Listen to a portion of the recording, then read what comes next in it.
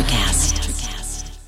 Mom deserves the best, and there's no better place to shop for Mother's Day than Whole Foods Market. They're your destination for unbeatable savings, from premium gifts to show-stopping flowers and irresistible desserts. Start by saving 33% with Prime on all body care and candles. Then get a 15-stem bunch of tulips for just $9.99 each with Prime. Round out Mom's menu with festive rosé, irresistible berry chantilly cake, and more special treats. Come celebrate Mother's Day at Whole Foods Market. Hey, it's Ryan Reynolds, and I'm here with Keith, co-star of my upcoming film, If, only in theaters May 17th. Do you want to tell people the big news?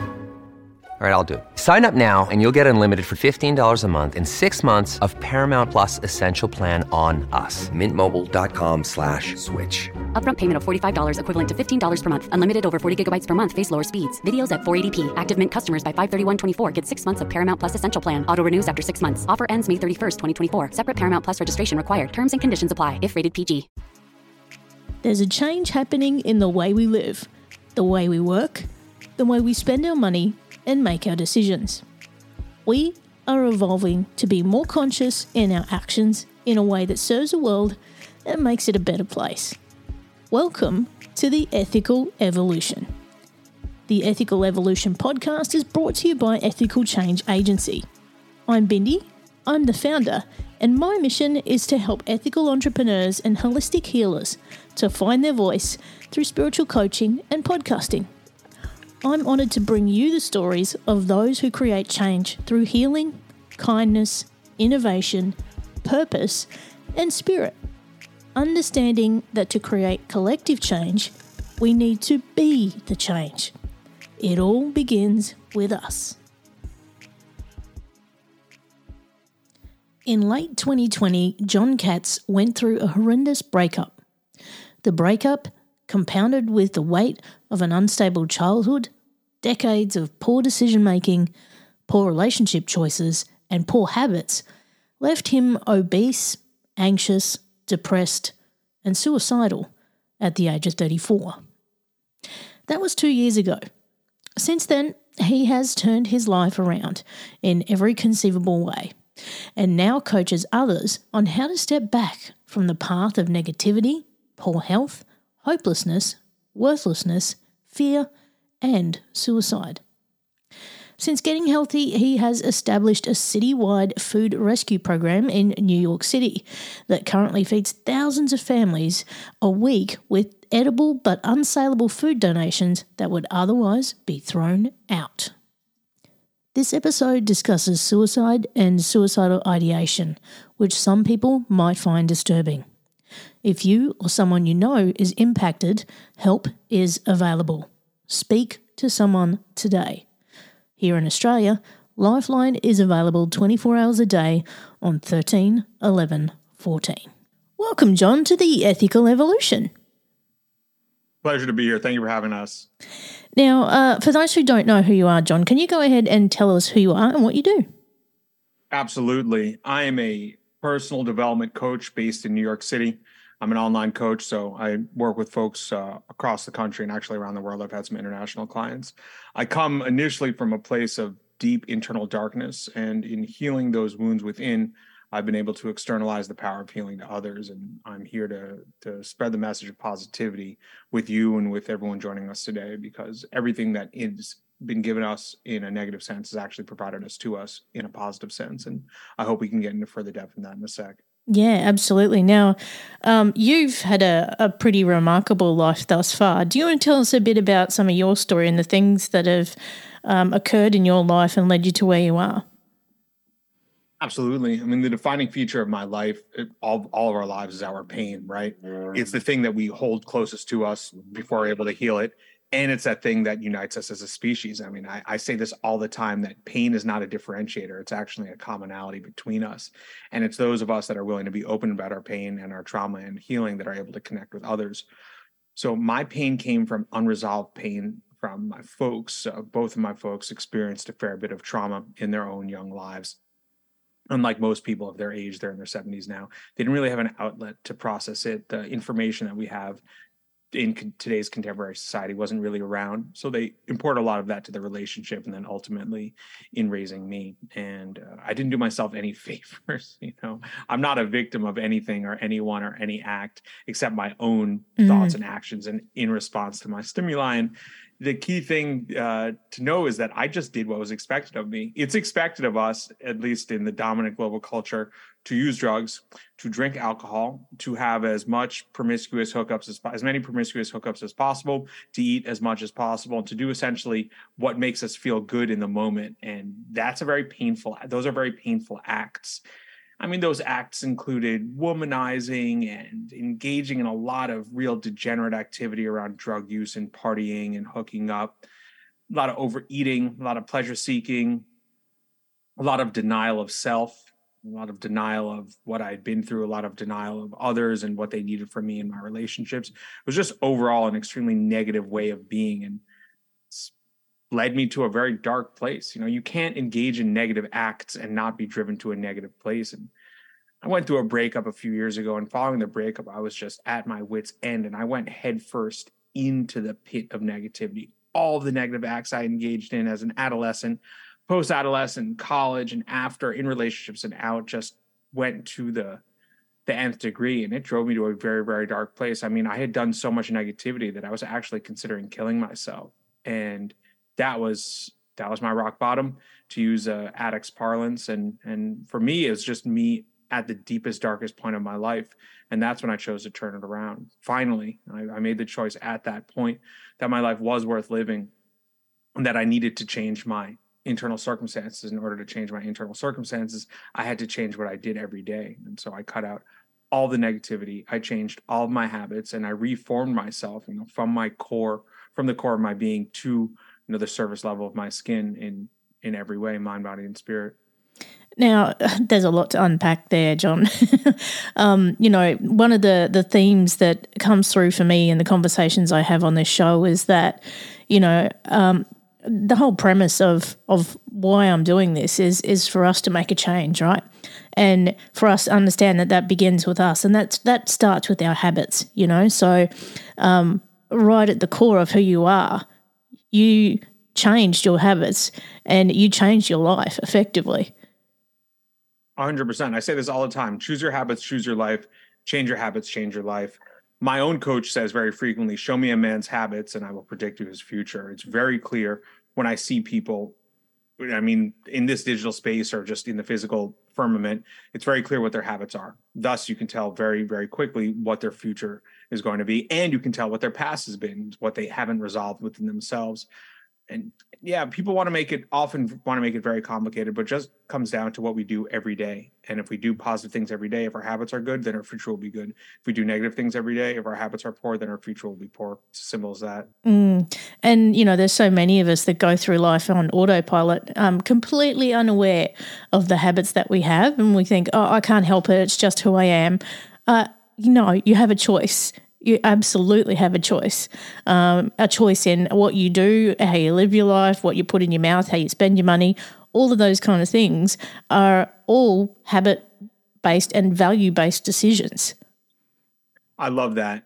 It's just who I am. If that isn't the most victim statement I've ever heard, it takes any power we have over our own lives and puts it elsewhere, even in focusing the lens on ourselves and saying it's just who I am. That is such a false notion. Who you are is comprised of what was done for you and what you have done for yourself. That's who you are. You are not, that just speaks to the robotic nature of our existence. And I'm down to get into that. I live in New York City. This is one of the most, people want to say a lot of things about New York City. And as a native New Yorker, someone who's born and raised in New York City and now resides in New York City and will live here till the end of his days. I just bought a place. I bought this place. I can tell you that New York is a city, there's a lot of robotic activity that goes on just on the street level. And that's part of Western culture. That's part of American culture. It's part of the dominant global culture that we just go through life through these rote motions. It robs us of any agency. That's just who I am is probably something I would have said a few years ago. Well, I'm very overweight. I think I was clinically obese at the time. Well, I'm clinically obese. That's just who I am. Well, I have massive issues around anxiety and depression. That's just who I am. I hate that phrase, and I love that you brought it up. Yeah, and I hear it very often, and I went to LA last year, and I just saw people just going through the motions of life. They're like they're living a life, but they're not actually in it. And I think that's what you're talking about as well, as this robotic life that we go through. It's just days and days just disappear, and we don't know what happened to them.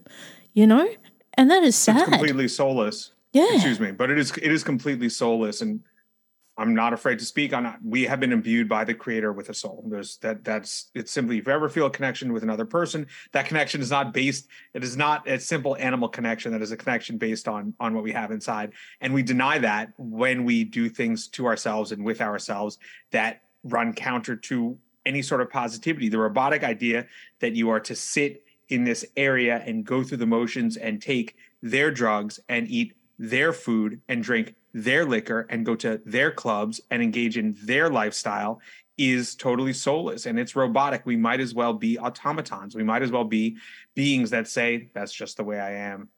Yeah. Now, Jon, you've had so many things that have happened in your life that most people would be like, you know what, I'm done. I am just done. And you are saying that, you reached a point where you weren't sure you wanted to live anymore. I mean, how did you get out of that, and what made you want to go that far? I'll answer the second question first. I mean, by the end of it, I was sleeping with people whose names I barely knew. I was using drugs that I should not have been using. I was drinking multiple times a week, and I was overeating every meal. I would overeat every meal. I was seeking pleasure because I didn't want to face my pain. And this short-term pleasure provides you with 10 minutes to 60 minutes of masking, of escape, and then 10 hours to 60 hours of the come down. Every high has an equal low. I would say every high has a double low, and I've gotten higher than the Goodyear blimp. I mean, I've been so high. I would take acid and be up for 1 or 2 days. I mean, I took acid for 2 weeks in the desert, not back to back, but there's this degenerate festival called Burning Man. I assume you've heard of it. Yep. And it's just about escaping.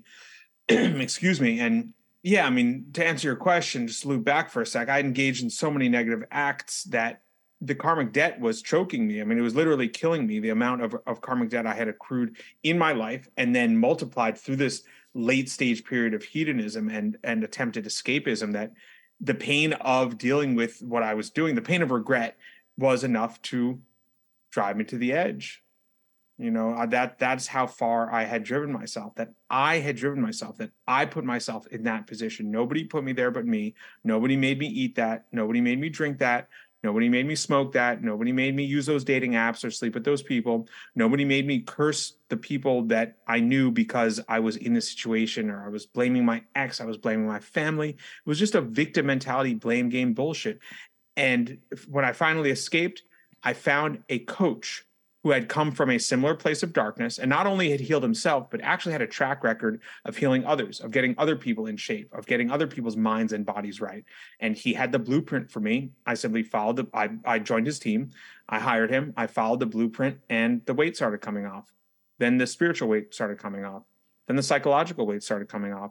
Then I wrote my ex a 5-page missive and called her up, and we sat down in the park, and I read it to her, crying, sobbing, trying to successfully absolving myself of the debt I had accrued during and following our relationship. I began to forgive myself. The main burden that people hold on to is they're unable to forgive other people. But you can't forgive other people if you are engaging in unforgivable acts. You have to stop engaging those acts. The karmic debt will naturally decrease over time. And after you've cleared your own debts to yourself, you can only then forgive other people. I couldn't forgive other people for what I believe they had done to me, when they had actually done it for me, until I forgave myself. And I couldn't forgive myself until I stopped engaging in nihilistic, self-destructive things.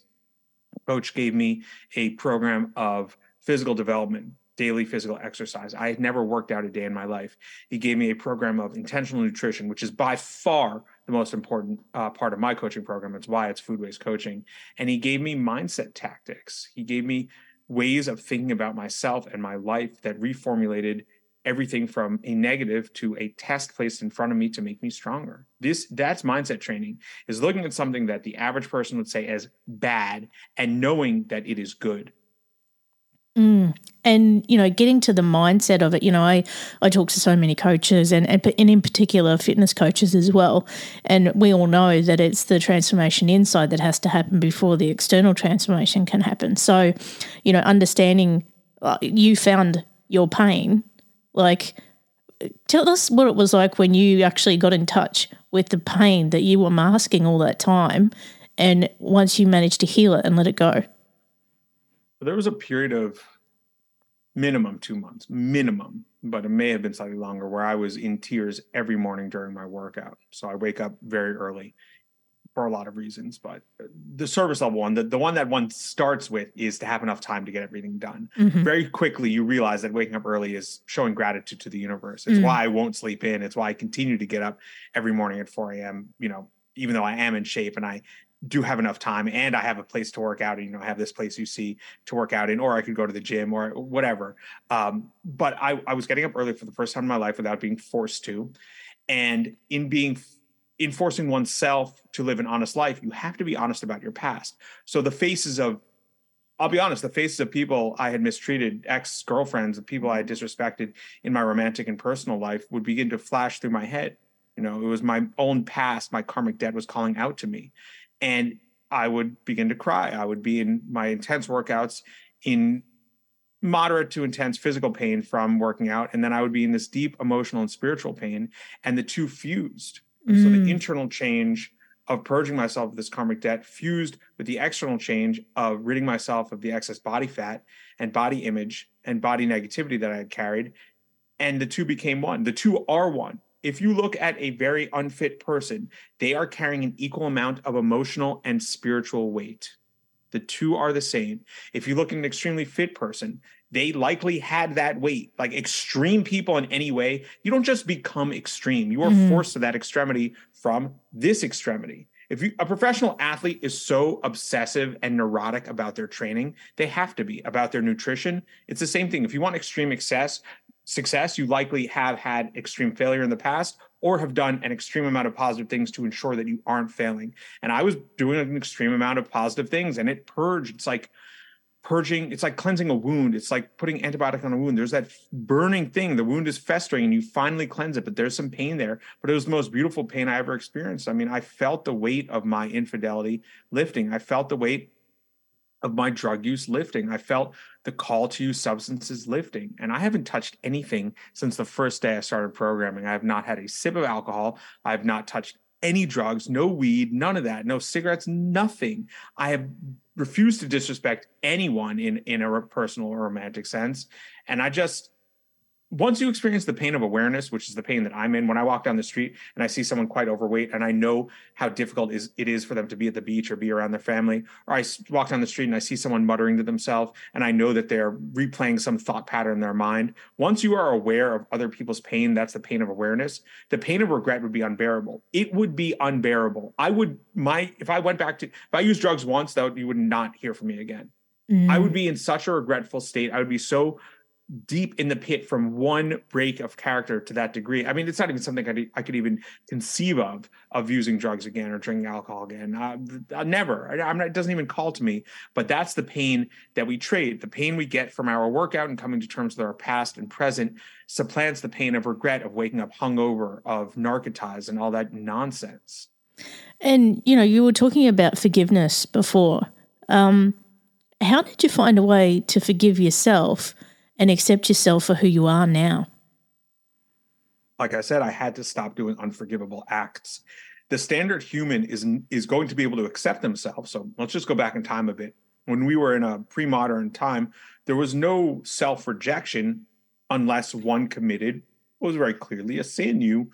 That was not your wife. You were with your neighbor's wife. You are going to be killed for this. Like, this is a sin before God and the community. There's a massive price to pay. But now we can sneak around and do all types of weird stuff. We can eat whatever we want. We can do all of these things, and there's no real punishment. So it's a lot easier to accrue these negative things, to do these harmful acts. And it's also people are easy, or they believe it's easy to accept themselves after doing that. There's a lot of acceptance around polyamory and a lot of other stuff that is inherently negative and obviously morally negative, but people believe they can accept themselves. But then they have this mental illness because they're trying to accept something that we have evolved to a genetic level, not a religious level, but on a genetic level, to not do these things. If you were extremely out of shape back in the day, you would be left behind. You would die. You would not be able to produce for the group. And so when I was extremely out of shape, I wouldn't be able to tie my shoes. So let's say I had some role to play. There was some hunt to be done or some blanket to be woven or some physical exercise in order to keep the group alive. Well, I wouldn't have been able to follow through, and I would have been rejected from the group. No wonder I was rejecting myself. So I had to stop doing rejection-based activities, with the rejection of self through drug use, through overeating, the rejection of self through self-hatred. We're rejecting our own self in doing that. And then we wonder, or I used to wonder, hey, why do I feel rejected by the group? Why do I feel rejected by society? Why do I feel rejected by my life? Well, you're doing all this negative stuff. You should be rejected. So you cut the negative stuff and your life will naturally align itself towards acceptance. Then you begin to accept yourself. You look at yourself in the mirror. Wow, I accept the individual staring back at me. It doesn't negate our past. We come to terms with it. Our past is there. We are no longer doing it. The most evolved man or woman or person, however you identify, the most evolved person is a person able to say, I was this, it was bad, I am this now, it is no longer bad. That's maturity. The weak individual will never say that they did anything wrong. It's always someone else's fault. It's just the way they are. They had to do that. And they just don't accept themselves. The best person, the people that I love, they say, oh, yeah, I used to do all that. Oh, man, that person was a loser. That guy was a freaking weirdo. He collapsed at the club on mushrooms, which happened to me more than once. Like, he used to be creeping on our girlfriends. I used to do that on the regular. That dude sucks. I'm not that dude anymore. That's the mature individual. That's the individual that accepts themselves. The liar says, oh, I'm cool with who I am, healthy at any size, which is psychotic. Or I can stop anytime I want to. It's okay to have a drink with the boys. None of these things are okay. They are not okay. I don't accept that, but I accept myself as I am now because I'm walking in line with my conscience. Absolutely. And it reminds me of a phrase that I came up with years ago, and it's all about nourishment, not punishment. Because, you know, we are either our greatest advocate or our greatest enemy. And it just depends what side of the fence you're on, you know. That is so accurate. Seneca wrote that we suffer far more in imagination than reality. And and if the reality is constructed by the group at large, right, then what is constructing our imagination? That's ourselves. We are absolutely our own harshest critic, our own greatest ally, our own greatest enemy. Nobody made me eat a quarter ounce of mushrooms, blow a bunch of lines, and go to the club looking for someone's girlfriend or wife to hook up with. No one made me do that. And then nobody made me the next day have the worst anxiety attack. I would be bedridden, stricken in bed with anxiety and panic attack. What did you do last night? And then it would be, you are so hungover and messed up. You know you have all these things to do today. And then I wouldn't do the things. So I had destroyed myself last night and I couldn't do the responsible man things today. Is it any wonder that I hated myself? I didn't have social media. Like I love human connection is fabulous. It's what I live for. I did not have social media. Now social media is a massive part of who I am. I post every day. It's how I find almost all of my clients. Some I met in the physical firmament in New York, just because my other projects I'm involved in, I do come in contact with a lot of people and they knew me before, but I was so ashamed of myself. I was so afraid of being judged and caring what other people thought. And this bizarre neurotic obsession about how other people would perceive me, as if I need to give a damn about how the worst thing was how I perceived myself. Yet I cared so much more outwardly about how other people perceive me. And I didn't really care about how I perceived myself at all. I didn't perceive myself well, but I put no focus on how I could perceive myself better. It was only about how other people could perceive me. So yeah, that's how we accept ourselves, by bringing ourselves to a place of acceptance, self-acceptance. Now, Jon, if someone's listening to this and they're hearing about your journey and your story and they're going, this dude is speaking my story. And if they're struggling right now and they're having trouble with, you know, their nutrition, or substance abuse, whatever it might be, or even if mentally they're in a place where I just can't do it anymore, what advice would you have for them right now? No state is permanent except for the state of death. And that is the state I was placed in your life to stop you from entering. No matter what you are going through, someone has gotten through it or worse. There have been billions of people that have perished before you, and some of them were dealing with what you dealt with and did not choose to hurt themselves. They did not choose to drown themselves in temporary pleasure. They did not choose to take the quick way out. They chose life, and you can as well. I had all the problems. I resented my family for the burden I was so resentful of everyone. I even cursed my own genetic composition. I cursed people in my past. I cursed all of my exes. It was everybody else's fault. I was a non-believer. I believed in nothing other than my own pain, and I believed my own pain to be the worst pain ever known. I was totally self-centered. I was totally lost. I was using all the same things you are, and it is possible to escape. In fact, if you have a substance abuse problem, if you have an obsessive thought problem, if you have any of these issues, it actually posits you as a better candidate for healing. The most committed people I know are addicts of some type, and the most positive people are obsessive people. They're just a typical obsessed person is going to be obsessed with negativity. I was a negativity addict. I was obsessed with it. So once I learned a mindset reframe and this program that I work and live every day, I just took all the negative stuff I was doing and turned it to positive. I took all of the resentments and turned it to understanding that these people went through pain. Any pain that you experience from other people is an externalization of pain that they internalized. No unhurt person is going to lash out at you. No non-judged person is going to judge you unfairly. What you are feeling, what you are going through, the pain that other people have gifted you is an externalization of their pain. Your parents were not there for you because their parents were not there for them. Does that mean you shouldn't be there for you? Does that mean you shouldn't be there for your kids and your people? Absolutely not.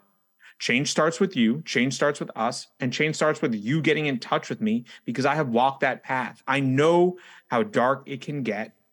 And I want to ensure that you don't come as close as I did to making the wrong choice. Guys, if you can't see Jon, he is fired up. And he's the guy you want on your side if you want to try and turn things around, obviously. He's managed to do it for himself. He's living proof of it. Now, Jon, did I read that you also are doing some stuff around food rescue? 100%. It's something I've always been interested in. I've been rescuing food since 2009. My first service industry job in New Orleans, I would take trays of bread to homeless encampments under the overpass in New Orleans where I was living. And I've always found it extremely unjust for us to waste food while people are hungry. But my capacity to rescue food was limited by my capacity to essentially rescue myself. So all of my food projects and food rescue projects, and there have been a lot since 2009, have been good, but until I really got my own mind and body in check, I couldn't really take it to the next level. And over the last couple of years, I and some comrades set up a food rescue network in New York City, picking up at its peak a couple dozen locations every day. And we're feeding about 7,000 families per week. This is all food that was edible but unsaleable. This is not dumpster diving. This is perfectly good food. Let's say a loaf of bread has an expiration date, which is laughable, of Monday. The store needs to pull it off the shelves by Friday for capitalist reasons. And thus, it isn't even past its sell-by date. It just can't be sold. It's unsaleable. So the network I set up would rescue that and everything else. And it has been a massive lesson on this path because my capacity to rescue food has marched in lockstep with my capacity to love myself. Back when I didn't really love myself, I could only do it to a certain degree. And as that love grew, my love for others grows. And there's nothing more loving than rescuing stuff that would hit the dumpster and hit the landfill and giving it to people who are going hungry. There are over 1 million New Yorkers that went hungry last year. This is absurd. There are 8 million people in the city. 1.1 million went hungry last year. At the same time, in the U.S., this country throws out 1/3 of all food grown. So this is a massive issue. This is a fundamental issue of ecology, of psychology. I believe a massive problem that we have with our bodies and our food is related to the way it's treated. We have all-you-can-eat buffets, and we're wasting 1/3 of the food. It's total mind, body, spirit sickness. It's no wonder our Mother Earth hates us. Wouldn't you? If you gave a group of people all they needed to live and they threw out 1/3 of it and turned the other 2/3 into mainly a garbage stream. It's horribly disrespectful. And I appreciate you asking about the Food Rescue Project because it's a massive part of who I am and what I do. And, you know, it's funny. I've had a lot of conversations with a lot of health experts as well, particularly around nutrition. And, you know, the US in particular is probably one of the fattest starving nations we know. Because and you know, and you've said it right there, is that it's the mindset around the resources. Because, you know, you look at other countries like, say, India, or even in Indonesia and certain places where they actually honour their food. They honour and they treat it with respect, you know. And, you know, Western society, we just are such a instant throwaway society. We don't take any, you know, respect when it comes to the food. Like there's so many levels we could go into. We could do a whole podcast just on this alone. But it's just, sign me up. Like, it's just something that we're robots about, you know, like we're just not aware and conscious of what we're putting in our bodies and what we're spending our money on, and then how we're then dealing with waste. It's absurd. And the most absurd thing is what people will spend their money on with food and what they won't spend their money on. Supporting farmers in the contemporary discourse is considered a bourgeois luxury to go to the farmer's market and to buy your food directly at a real wage from farmers. The way the market is set up, it is very expensive and not everybody can afford it. But the amount of subsidies given to large agribusiness companies and the large soy and corn and soybean growers in this country could easily be shifted. Those subsidies could be shifted to small farmers. They could be shifted to setting up farmers markets in every city, town, and village in the U.S. They could be shifted to creating dollar match programs where every dollar spent actually gets you $2. It's about resource distribution. The resources are there. We were an agrarian economy. Everyone grew their own food. And during wartime in World War II, there was a government mandate that people had to grow victory gardens. And they had, you know, it's only in times of war that we actually treat the earth as it should be. In times of peace, we're declaring war on the earth, and it's sickening. If supporting your local farmer is too expensive, then we have a serious problem, because what we're doing is essentially poisoning ourselves at the expense of the small local farmers. Well, I can't afford that. Okay, well, what can you afford and why? Why is it set up that only rich people can shop at farmers markets? It's all intentional. If there's an intentional thing to pump as much. So food, a lot of food these days is not actually considered food. If you read The Omnivore's Dilemma by Michael Pollan, he goes into this. A lot of it cannot be labeled food. It has to be labeled food product. And in being labeled food product, you can then infuse it with as many corn and soybean derivatives as possible. And in doing so, it increases the amount of corn and soybeans grown, and it decreases the nutritive value of all the garbage that is pumped into our bloodstreams. I mean, it is sickening.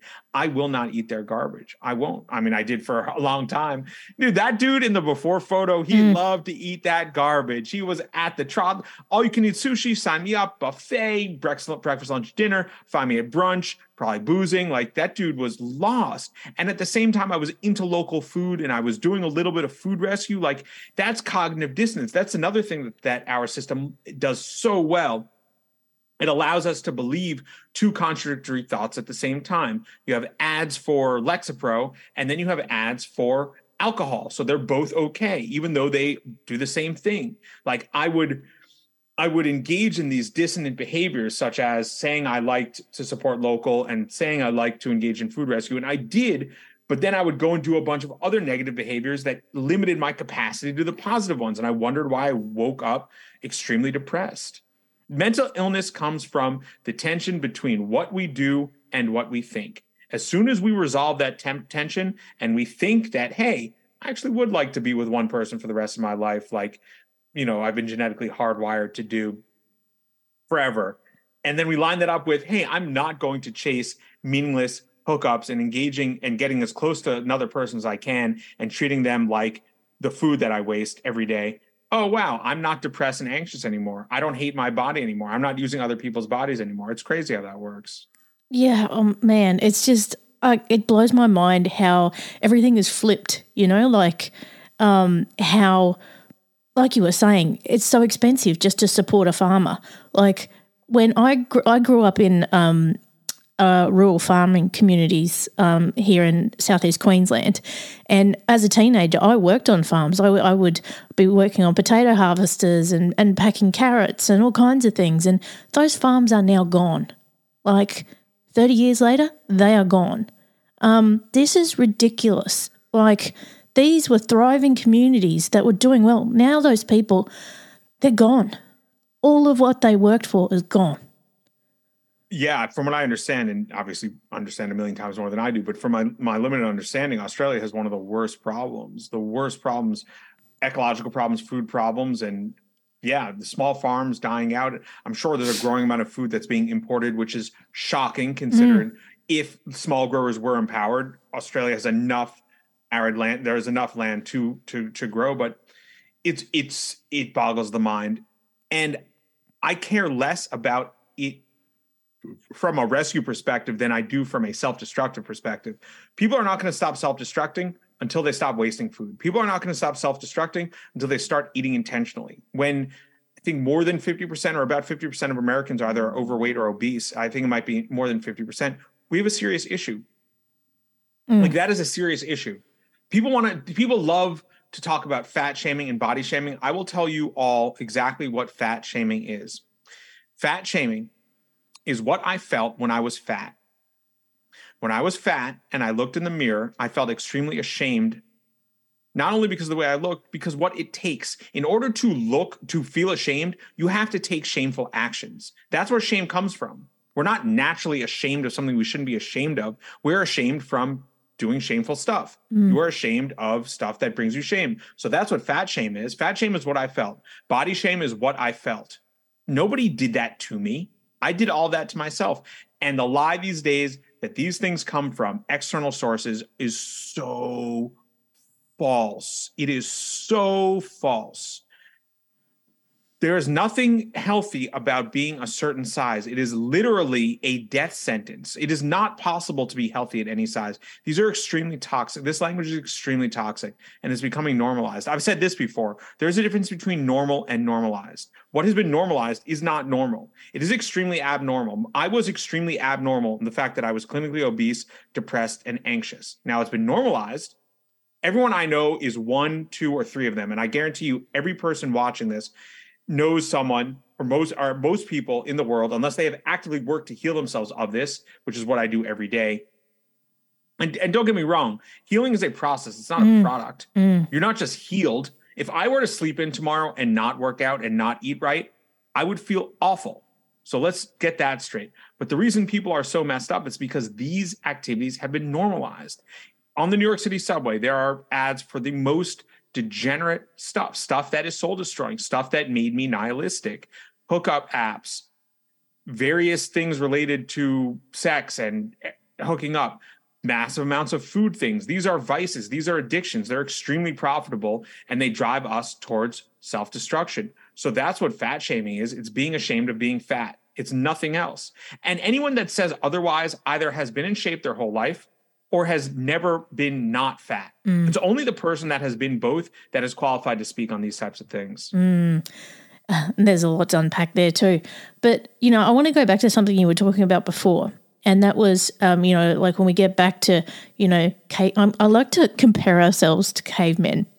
And it's something I love to do in a whole type of different situations in society. And this is a perfect one. And you were mentioning it before. So, let's say, back in the evolution, cavemen didn't have these issues that we have today. They didn't have the drugs. They didn't have the processed food.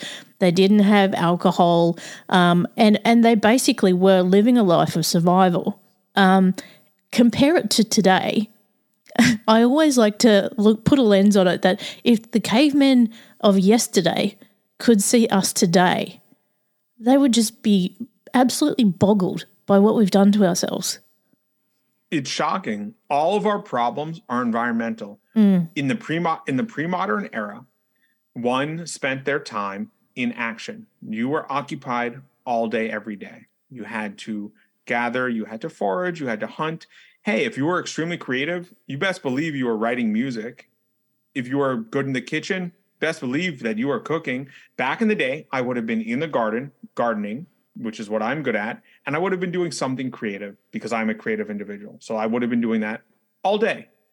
Now, since we've been robbed of a lot of the best things, we have to find meaning in something. One of the defining features of our system of society, of what you and I are expected to do, is to have a serious lack of meaning. So when everything has been deracinated and denatured, you find meaning anywhere you can. So I'll find meaning in this escape. I'll find meaning in this thing. Back in the day, caveman or otherwise, you were engaged in activity. It was a struggle to survive. That's where animal sacrifice came from. Animal sacrifice came from, I have this thing I need to survive. I'm going to sacrifice this thing, this food sacrifice that I need to survive, so I get blessings. Like that's how real it was. That's why they killed an animal. They needed that thing. They didn't know if they were going to survive the winter or not. So no, we're going to give this to creator and hope that we're duly blessed in return. We don't have any of that. 100 feet from where I sit now, there are probably 3 weed dispensaries, 10 restaurants, and 5 bodegas for me to destroy my life in. All of them are going to destroy it. And not all restaurants are inherently negative, but the manner in which they're presented to us as this cornucopia of food is totally false. Our ancestors, the cavemen, let's say, for lack of a better word, pre-modern, actually like cavemen, our ancestors, they didn't have all the access to what we have. And what they did have access to, they were extremely grateful for. We don't have the gratitude, but we do have the access. And it's horrible. People need a positive structure, a mission, a plan, a process to adhere to.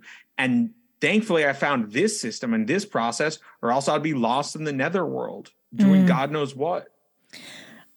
Man, I could talk to you all day, John. There's a million things we could go through here, and so many rabbit holes I could go down. But look, I know that so many people could get great value by chatting to you. So if people want to get in touch with you and find out more, where can they go?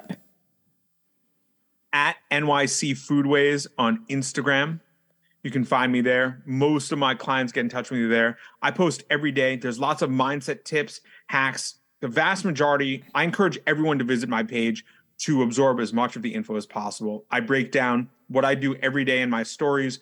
My reels and posts are more mindset based. And please take as much information, gain as much value, absorb as much wisdom as possible from that. If you're interested in a more tailored approach, someone to break down your macros, your macronutrient structure, your nutrition plan, someone to provide you with a lot of custom stuff, workout routines, you're more than welcome to reach out to me, hop on the team. And I have 2 coaching programs. I have a one-on-one where you learn everything I know about mindset, fitness, nutrition, training, how to drop resentments against your family, how to love yourself, and then a group program where you learn the same thing in a group setting.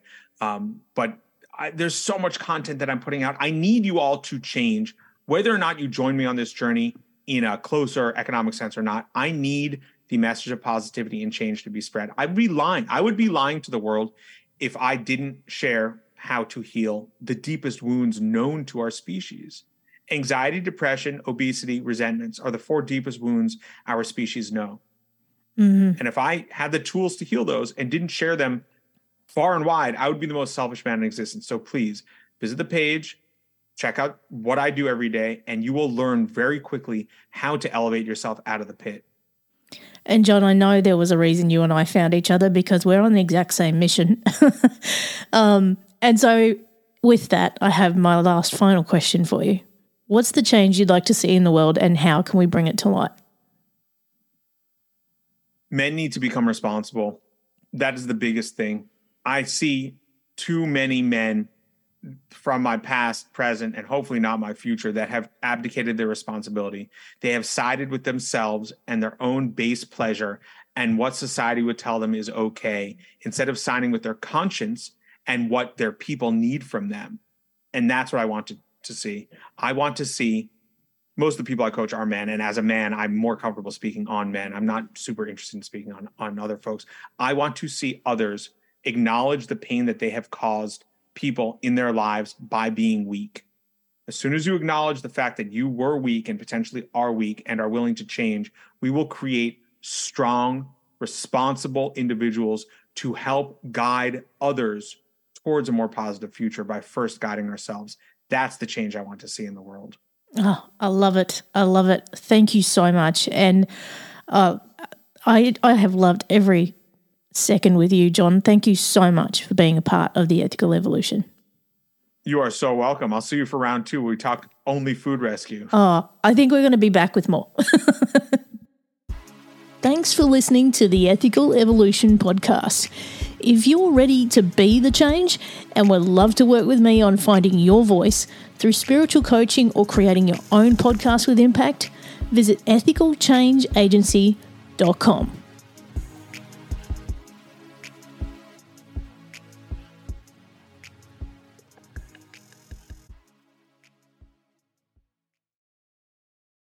Hi, I'm Lessa Gadet, host of Her Extraordinary Life by Design podcast, where we celebrate women who are shaping their lives one extraordinary day at a time.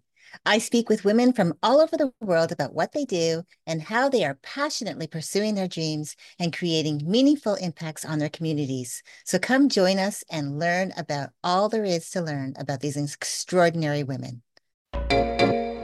Hey there, fabulous souls. I'm Stephanie Baklaan. And I'm Eden Alpert. And we're the hosts of the brand new podcast, Unapologetically Fab. Get ready to join us on an amazing and real journey as we dive into life after 40 and own it. We're all about changing the narrative, leaning into who you are, and living a life by your own design. Join us as we embrace life unapologetically and redefine success. This is Unapologetically Fab, an Electric Cast production. See you there. Electricast. Electricast.